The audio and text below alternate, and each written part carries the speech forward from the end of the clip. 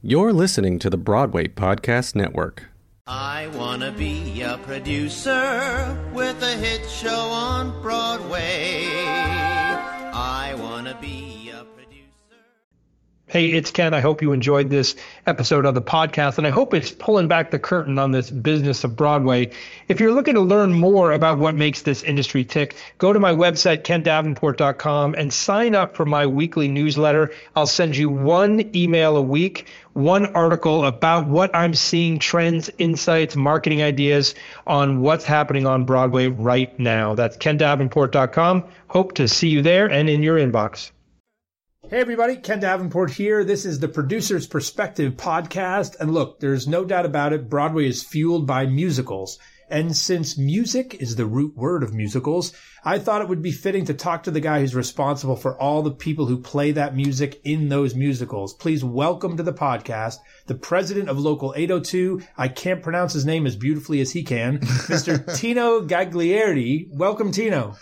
It's good to be here, Ken. Thanks for having me. How close was I with the name? Not close at all. Give it to us. It's Gagliardi. Let me just say that one of the greatest memories of me working on my very first show, and actually of all the shows I work on, is this magical moment called the Zitz Probe. Oh, yeah. Where we come in and it's the first time we hear the orchestra and the cast together. And I remember the first time I went in there and I had heard from someone like, oh yeah, the orchestra, they have like 4 sessions beforehand and then this is where we put it all together. And I remember thinking, how in the hell is this going to sound good at all? And of course, it was amazing. And that's when I was reminded that, of course, New York City has the most brilliant musicians in the world. And you are the head of all of them. Well, yes, I'm the designated bargaining agent in the words of labor anyway. But yeah, I advocate and represent the musicians that work on Broadway. So tell me how you ended up in this position. I assume you started as a musician? I did. I'm a trumpet player. And I primarily musicals, shows. I also did a lot of freelance concert work and recording as well. You know, there was a time when there was a lot more recording session work in New York than there is now. So did you play in the pits? I did. I probably played in all of the pits at this point in one way or the other, either as a chairholder myself or as a substitute musician. What was the first pit you played in? A chorus line. A chorus line. At the Schubert Theater. That's right. Back in 1985 or 86. I don't remember. Were you in the first group of musicians or did you sub into that one? I was a sub. I was a substitute musician for that. That was my first entry into Broadway. So one of the things I think the listeners out there may not know, because frankly, we can't see what's going on in the pit half the time. What's it like to be a musician in the pit? That's a hard question to answer. I mean, the Broadway musician is a very specific kind of breed of musician because you have to be very fluent in many different styles of music. In other words, sometimes you have to play symphonically. Sometimes you have to play more pop. Sometimes you got to play commercial jazz, that kind of thing. So you really have to have a finger and an ability to actually play all those different styles of music. And that's actually what attracted me to working in theater in the first place, was because I really didn't want to be just one type. I wanted to cover all that ground, I guess. That's the best way to put it. Actually, I'm already learning something because I never thought of it that way. A classical musician plays classical music. That's right. All day long. Mm-hmm. But a Broadway musician may have to jump into all different types of music. Yeah, you may be playing a legit line and then have to blow 16 bars of, a hunk or something like that, What was the favorite pit you played in? What was the music you loved to play the best? God, that's a hard question to answer. I played in some really great pits, a chorus line, of course, being one of them, playing with the Cats musicians, it's Victor Victoria, How to Succeed with Matthew. You remember that, the Broadway? Oh my God, that was a fantastic production. Yeah, and every one of those experiences were unique in one way or the other. Victor Victoria was kind of special to me because I liked the book and I thought the orchestrations were just fantastic. But that really you can say that about a chorus line as well. Some of the finest orchestrating on Broadway, I believe, was the group that put together a chorus line. So how did you go from playing in the pit to an administrative and then an executive position? What attracted you to getting onto the other side of the pit? Well, my family has long been part of the labor movement. My family is more from the building trades, and As my parents coming in and my grandparents coming in as immigrants, it was really the unions that really helped them maintain a standard that they could make a living on.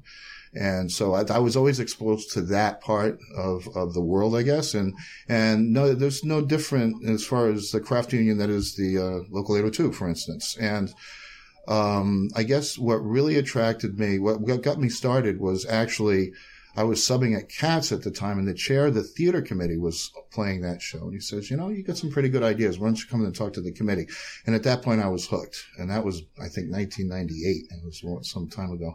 And of course, what really sunk the hook for me was the battle that we had in 2003. I was on the committee. I was on the negotiating committee for those very difficult negotiations. And there were some things I liked about it, and there were a lot of things I didn't like about the process. And it was that point in time that I realized that, you can't stand on the outside and throw rocks at something. If you really want to institute a change, you got to be a part of it. And it was in 2003 that I ran for the union's executive board. And I was active, ever since then.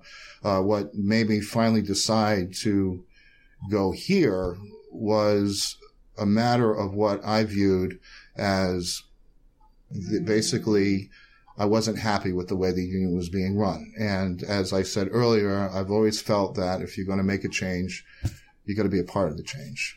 So that was when I originally ran for recording vice president, and I lost. So I went back to playing the trumpet. And things continued to go in a direction that I was not happy with. And so I ran for president back in 2009. So I've been here since 2010, January 2010. So what are your day-to-day responsibilities as the president of how many members are there in 802? Just between 7,500 and 8,000. Oh my gosh, yeah. That's a lot. We're the largest local union of professional musicians in the world. There's no bigger local. And of course, the AFM is the largest union of professional musicians globally. And you represent the musicians, because a lot of people may think 802, and those of us in the theater community, because we are very self-centered, we always go 802. Well, those are the Broadway musicians, but it's not just the Broadway musicians. Ken, I'm really glad you brought that up, because it absolutely is not. I mean, we have, whether it's a club downtown or, something going on at Lincoln Center, it's not only Broadway, it's the casual jobs, the hotels, the like I said, the nightclubs. We have a lot of initiatives right now that are going on to try and address the concerns of those musicians as well. Broadway is definitely a cornerstone. It's a legacy agreement. It's been around for a long time. And it does employ probably the greatest number of musicians under a single CBA. But as you said, there's a lot of stuff out there. Should remind you of last summer when we were dealing with the Metropolitan Opera as an example. New York Philharmonic, New York City Ballet, of course, New York City Opera is back. But then there's the other work, like 54 Below, where we successfully were able to negotiate an agreement that would accommodate both the club and the musicians. So we're very happy about that. It reminds me, actually, when we were talking to Jimmy Claffey, Local One, mm-hmm. It's a very similar situation. Right. We tend to think just Broadway, but you represent the interests of 7,500 to 8,000 people in all areas. That's right. And as a member of the executive committee of the AFM, I also have to take under my wing all the musicians in the United States and Canada. So the interests of someone that's playing on Broadway may be very different from the interests of someone playing in a hotel or playing at the Met. Or how do you deal with? Because your responsibility, I imagine, is to hear everyone. I negotiate all those agreements, and you're right. There are, and that's where I really have to step in and make sure that I have to be aware of what's going on in those other areas, so that we don't agree to something that could possibly undermine what already exists somewhere else. For instance, it's really kind of a hard part of the job, because, as you said, musicians doing and playing at one venue may have a completely different set of ideals and issues than someone who's working on Broadway at the New York Philharmonic or a club. Is there prevailing concern amongst all musicians across all of the agreements? Like one thing you hear more often than others? It really depends on what it is, what you're dealing with. I mean, for instance, at the Metropolitan Opera or the New York Philharmonic, they're not that concerned about technology because they know that this is the art form and this is the way it is and this is the way it's going to continue to be. There are other areas of concern in theater, obviously, where, technology, can do things that would hurt us in the long run. And I want to say that very carefully because it's not that we're a union of Luddites by any stretch of the imagination. It's more like the ideal of what live performance represents. And, as a union, people say, well, he's the union, he's going to, wages, working conditions. But it's really not the case for the musicians because we are the ones that produce the art. And we are equally, if not more, concerned about the standard and quality of the live performances that we're a part of. That's really important to us. And when we see something happening that cheapens what we do, it makes it very difficult from an artistic point of view. Do you know what I mean? Yeah, you are musicians and artists, just like the actors are artists as well. Yeah, so, of course, you're just trying to protect that art. Mm-hmm, exactly. And we know what we're talking about. Yeah, because you're actually, perfect example, you're a musician. Mm-hmm. You, yourself. Yes, you're exactly not an administrator or an executive. Right. Or executive. Well, I had to learn to be, but yes. How did you learn to be? Well, on the ground, basically, as I said earlier, I'm also the executive director, which means I'm basically oversee all the operations that go on in the building. We have two unions in our building. We have, the office professionals, Local 153, and we also have an in-house union called the Organization of Union Representatives that we have to negotiate with, and we have to, provide a good work environment for. So it's an interesting part of the job when you find yourself on that side of the table. So you mentioned the 2003 strike, and you were not the president at the time, but you were on the committee. The theater committee. The theater committee. So talk to me a little bit about that. And so, many of the listeners out there may not have been around. I was actually the company manager of Gypsy at the time, which was in the Bernadette Peters Gypsy. Yeah. So we were in rehearsals.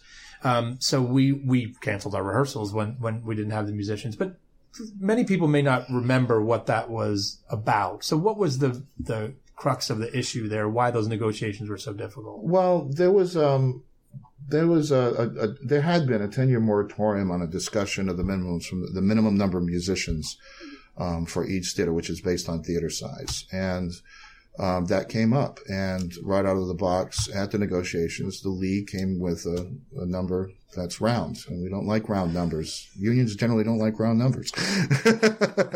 And that zero was something very difficult for us.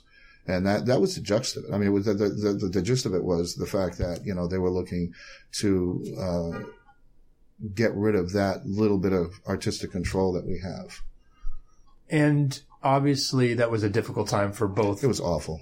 It was absolutely awful. The whole thing. I remember walking down 8th Avenue and seeing all my colleagues on the street. I was doing Oklahoma at the time at the Gershwin.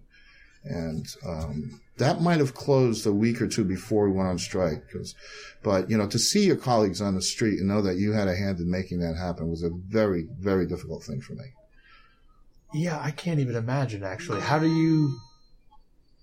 do you overcome, knowing that, of course, you are doing what's right for overall what you believe, but still you have to face, you're in the pit with them. Yeah. You got to face your colleagues, and you hope that you have the support and that they have the faith in you to do the right thing. We work on a committee system in this local, as a lot of locals do, I'm sure. In order for me to have been part of this process, I had to be elected by the negotiating committee as someone that they can trust to present their best interests. So that's part of the battle. As far as getting over it, I don't think you ever get over it, quite frankly. I think that comes into play every time I sit at the negotiating table, knowing that, something bad could really happen, So, and it's something you got to be prepared for.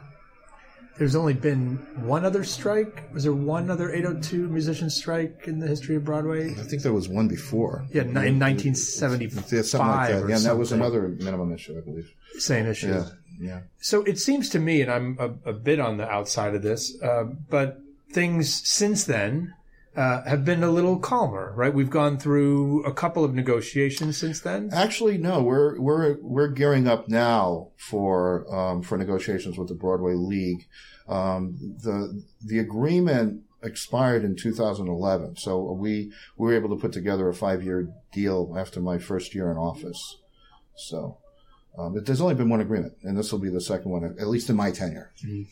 And how would you characterize relations in general between producers and 802? You know, it's hard. It's hard to describe a relationship with a specific producer because we really don't deal with specific producers, right? I mean, the Broadway League represents the theater owners and the producers, and the director of labor relations for the league is really the one I have the most interaction with. And I'm happy to say that we have a really good relationship. Would you like to have relationships with individual producers? I'm not saying I don't. No, I know. Do they call you and you're like, hey, Tino? Yeah, occasionally. Yeah, sure. There's a couple that I'm not going to mention, but yeah, of course. I don't want to. Only mention the ones you don't like. I'd love to hear your least favorite. Yeah, no, I'm sure a lot of people would like to hear that. but you don't. You like to have that kind of communication Absolutely. with folks? Absolutely. Because I think there's this feeling, I know in my side of like, ooh, we shouldn't be reaching out to the union head. I mean, this is we should let the league deal with it. But I'm sometimes think that things get solved much quicker if there's just faster communication. I agree with you. And that does happen on occasion. A lot of people are talking about the recording of shows in video. For example, I just live streamed Daddy Longlegs off Broadway. And this is, a couple shows have done it, the final performance of Rent, etc. What do you in general think about that concept? Forget even the contractual, the 802. Whatever the obligations are under the contract. What do you think that's a good idea for the theater or a bad idea for the theater? I've been living with that question since I started on the theater committee, because I think it was back in the 90s, the late 90s when, what was it, BTN, the Broadway Television Network or something like that? Bruce Brandwin, do you remember that? Oh, yes, I do. Yeah, I think he did Company. The first one was Sophisticated Ladies. That was the very first. But it never really, we always had an agreement with them, but it never really took off. And there was a big concern. I think the league had a similar concern that if we start putting this stuff out, either in theaters or available pay-per-view or however you want to, whatever delivery system you want to use, that, maybe Aunt Ethel, who lives in Webster, Connecticut, will decide to keep the car in the driveway and just, pay the, $20 or whatever and just watch it at home. There's always been that concern. I don't know if that really has transpired on Broadway anyway, because to the degree that it's been done, it's kind of been de minimis, I know there were arguments that were made that ticket sales went up after Phantom became a motion picture, but the fact of the matter is that was a cinematic production. It wasn't really taking the live show and putting it out there, Look, it's a question that is being asked at the Metropolitan Opera, whether or not, there are two schools of thought. We're getting opera out to people that had never experienced and therefore creating a larger base, right? And there are other people that are saying, well, there's no blackout. So you're cutting the legs off, people that would normally buy tickets. So it's a hard question to answer. I don't have the answer for that. I don't know that there's enough data available to actually make a definitive answer on that. If you know something, let me know. I'm starting to How do you feel about it? As a producer, how do you feel about that? I thought I was asking the questions here. Well, no, I'd like to get your perspective on that. I am a big believer. I think we've seen over the last several years several filmed versions of musicals that are running now. From Phantom, like you mentioned, Chicago, Rent. Yeah. And what we've seen is that the box office has always gone up as a result of them, even when the movies are bad. Mm-hmm. And so I think there is, now that's partly, I think, because of the movie companies spend so much money purely on the advertising of it. So when you see Hairspray or you see Rent or Phantom in so many places, naturally, all those impressions add up to something. Yeah, for me, it would be seeing a movie of a currently running Broadway show, a cinematic production, and the curiosity is, how did they do this on stage? I want to see this live. I want to see how they really do this. You know what I mean? I will say that as we were live streaming Daddy Longlegs, I was watching it on my computer in the lobby of my little theater, and then I would sneak in and open the door and watch it going on live. And I will tell you, as I'm sure everyone listening can imagine, and you for sure, the difference was extraordinary. Mm-hmm. Like it was good on screen. And then you'd walk in and you'd hear the lush music and the voices just overwhelming. And you're like, oh, right. this is why you go to things live. Right. Yeah, but the technology is out there, right? I mean, if you look at a DVD of the Carmen that the Met did several years ago of the HD broadcast, I mean, they've got, how many HD cameras set up, and they're catching every angle. You're seeing parts of singers that you've never seen before. And I mean, that has its attraction too, I would imagine. And, we have a situation now. I mean, I have it in my own living room. I've got a big old TV with a theatrical sound set up, and I can sit there. It's like I'm in a movie theater, and you're getting all that sound from all around. You know what I mean? But you're absolutely right. Even that will never replace the experience of sitting there in the center orchestra and seeing and hearing all of that together. Yeah. You're a musician yourself, so what do you think of the state of music on Broadway right now? Like, what do you think? Do you long for the golden age of Broadway musicals and the Rodgers and Hammerstein? Do you think the composers today are doing it justice? Do you think I think composers today are doing it justice. I think the type of music, tastes change, right? I mean, that's the nature of music. And I think Broadway is doing a good job of accommodating those changes in taste. Do I long for the golden age? No, but I really appreciate when a production that uses like the original Robert Russell Bennett orchestrations to do one of those classic musicals. You got to appreciate that. I mean, I remember when I saw South Pacific several years ago at Lincoln Center. And I don't know if you saw that production. Oh, sure. And when that thing went back in the orchestra, I had goosebumps. It was exciting. You know what I mean? So, and we've got some good productions like that right now that are running that also offer that kind of lush, full sound from an orchestra pit. And from a musician standpoint, that's really important. But it's also important to be able to have a show like Hamilton running that is far more now and today and what's happening, and the cats in the pit there are just having a blast doing it, So I don't know if I answered your question, but no, that's exactly it. So what would you say to a producer right now? Because of course, as we all stare at these budgets, and you certainly know the crazy risks involved with this industry and the relatively few successes. And we all want our shows to sound as magnificent as they can. So what would you say to a producer who's debating the number of musicians, or like, how should I use 17? Should I use 16? Should I use 20, 19? What's your reason why we should use the biggest we can and not think dollars and cents? You can't fill a theater full of sound just by raising the volume down. Okay. I mean, I think you have a small band and you're trying to fill up and you're trying to get all that space and you turn the volume up. It doesn't make it sound fuller. You don't buy a sound system with 2,000 watts because you want to listen to the music loudly. You do it because you want to get that clarity at any volume. And I think that's what I would do. I would remind the producers of that, yeah, maybe you can get someone to orchestrate it for, 6 or 7 musicians, but what is it that you really want to do? What is it that you're trying to accomplish with this? And like I said, remember that loudness does not equal full, Does that make sense? I couldn't have said it at all. Never mind better than that. Because actually, I think to a layman, sometimes loud, to people like me who are uneducated. Look, I actually played trumpet when I was a kid. Not very well, but I played. But I remember, so I consider myself a layman musician. I can fake a little piano, of course. But to me, sometimes louder equals just better. Which is, of course, not true. Right. But that's sometimes the easy way to think of it. Oh, just turn it up. And of course, that's not it. I just don't know the details of the richness of all that. There was a colored copier commercial that was on a couple of years ago where they started out with just, this is this printer, and it was like rinky dink, and then this is this printer. It's a little better, but not quite there.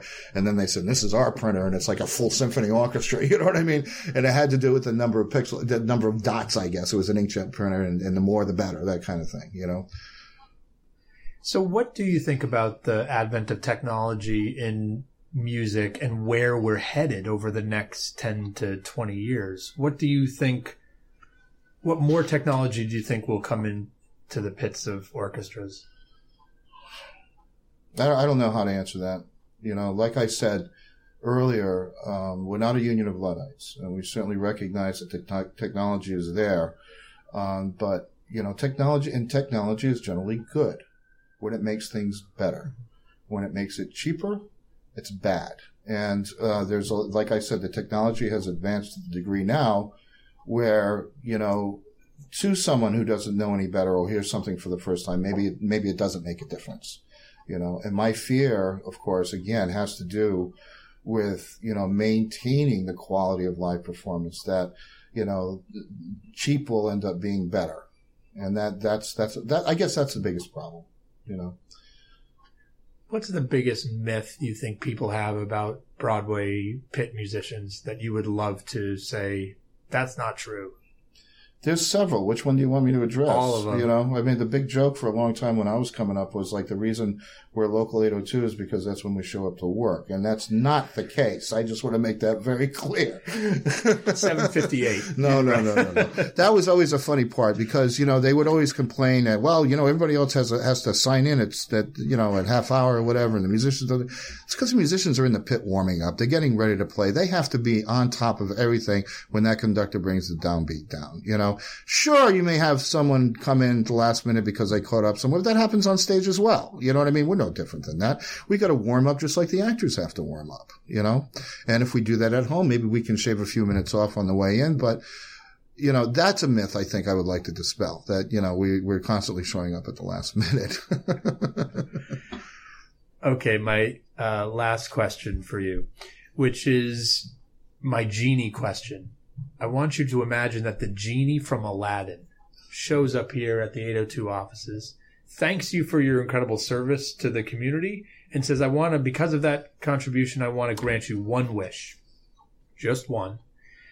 What's the one thing about Broadway that drives you so crazy? Makes you angry, upset, you can't sleep at night, whatever it is, the one thing that if you had the chance, you'd ask this genie to wish away with the snap of a finger. I'd have to ask for like 50 more questions. No, 50 more wishes, rather. I don't know that I could do it in one issue. I mean, it's interesting. Broadway for Local 802 is a living being. This contract, okay, there's a lot of components to this contract.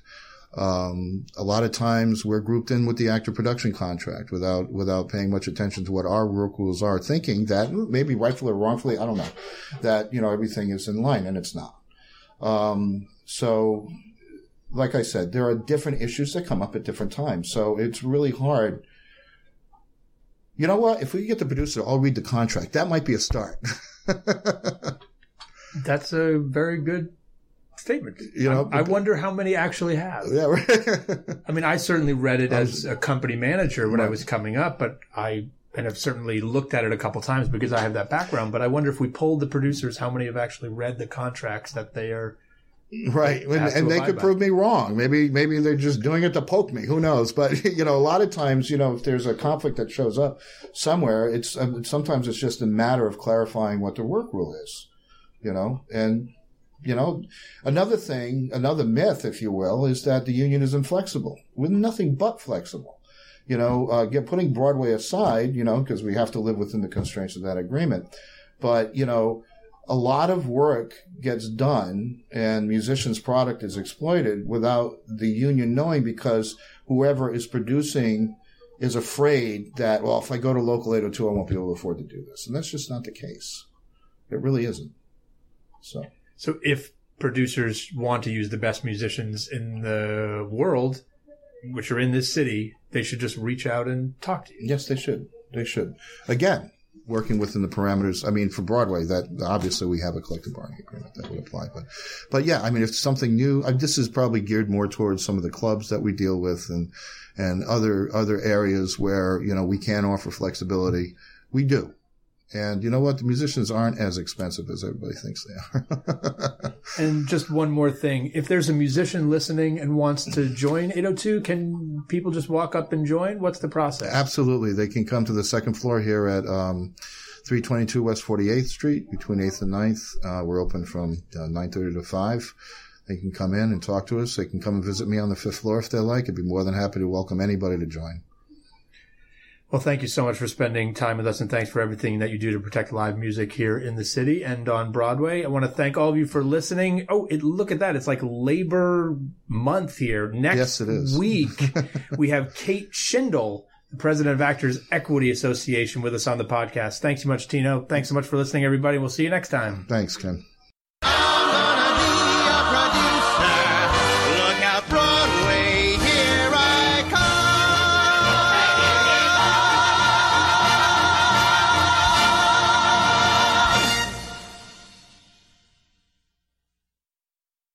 Hey, it's Leslie Odom Jr. here on the Broadway Podcast Network to tell you about the Rise Theater Directory, a program of Maestro Music. Rise is a national online resource designed to connect and empower backstage and administrative and creative theater professionals from underrepresented backgrounds. If you work or aspire to work in the theater community, this can help you find your next project. And if you hire theater professionals, search the Rise Theater Directory to find your next team. Create your profile now and get more information by visiting risetheater.org. That's theater with an RERISETHEATRE.org, because only together we rise.